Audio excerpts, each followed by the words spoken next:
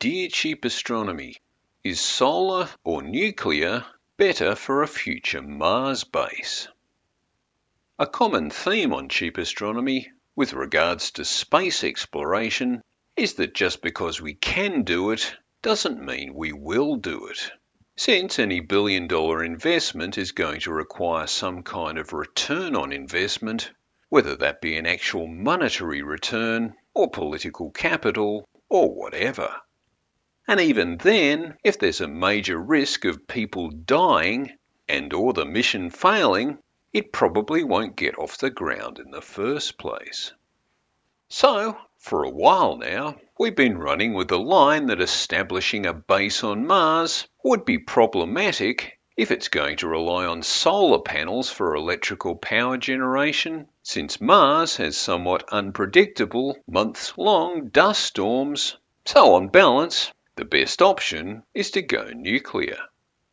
But a recent 2022 study compared two scenarios with a 6-person crewed mission landing on Mars, establishing a base, staying for 480 days, and then returning to Earth.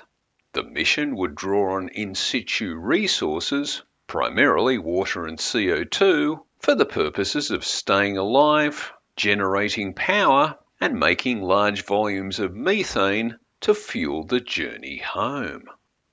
The solar versus nuclear comparison is of course just a mathematically modeled comparison where energy requirements are calculated and then the different energy options' capacity to deliver on those energy requirements are compared. The study concluded with the headline finding that the solar power option would be better at Mars's equatorial regions, but if you move the base towards the poles, then the nuclear option starts looking better. But now let's go beyond the headlines. For example, what does better actually mean? After all, both options are scalable. If you want more power from solar, you just add more panels. And if you want more power from nuclear, you can get a bigger reactor or more fuel throughput.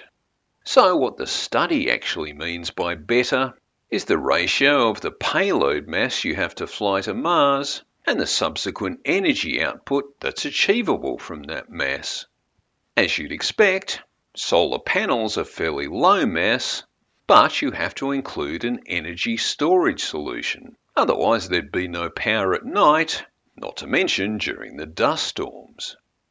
It turns out that the best energy storage solution, again based on payload mass, is a water electrolysis solution, where you divert some of your daytime solar-generated power to electrolyzing water into hydrogen and oxygen, which can later be recombined back into water just using traditional fuel cell technologies, which generates electricity, heat, and more water. Of course, if you go nuclear, that will run 24/7, so you don't need to be so reliant on energy storage. The 2022 study works off specs of NASA's Kilopower nuclear fusion reactor, pleasingly named the Kilopower reactor using Stirling technology, or CRUSTY.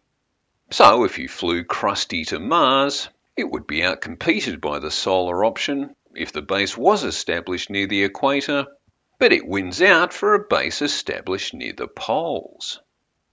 This overall finding suggests there's actually not that much difference between the two options, and let's remember the mission is dependent on in situ resource utilization, notably water, where most of the known water sources on Mars are polar, so in that respect, CRUSTY looks pretty good. But let's take a deep breath here. If you did land on Mars, and your only way off again was to generate a large volume of methane from in situ resources, then one of the many things you would want some certainty about is a reliable energy supply. So really the best solution is to establish some redundancy. So why not fly both the solar and the nuclear systems? So if one breaks down, you just switch to the other. It is a lot more mass to fly, but you're less likely to die, so what the heck? Once you do have a reliable energy source, With redundancy options, all you then have to do is to manufacture rocket fuel from local resources to get home again. And what could possibly go wrong with that?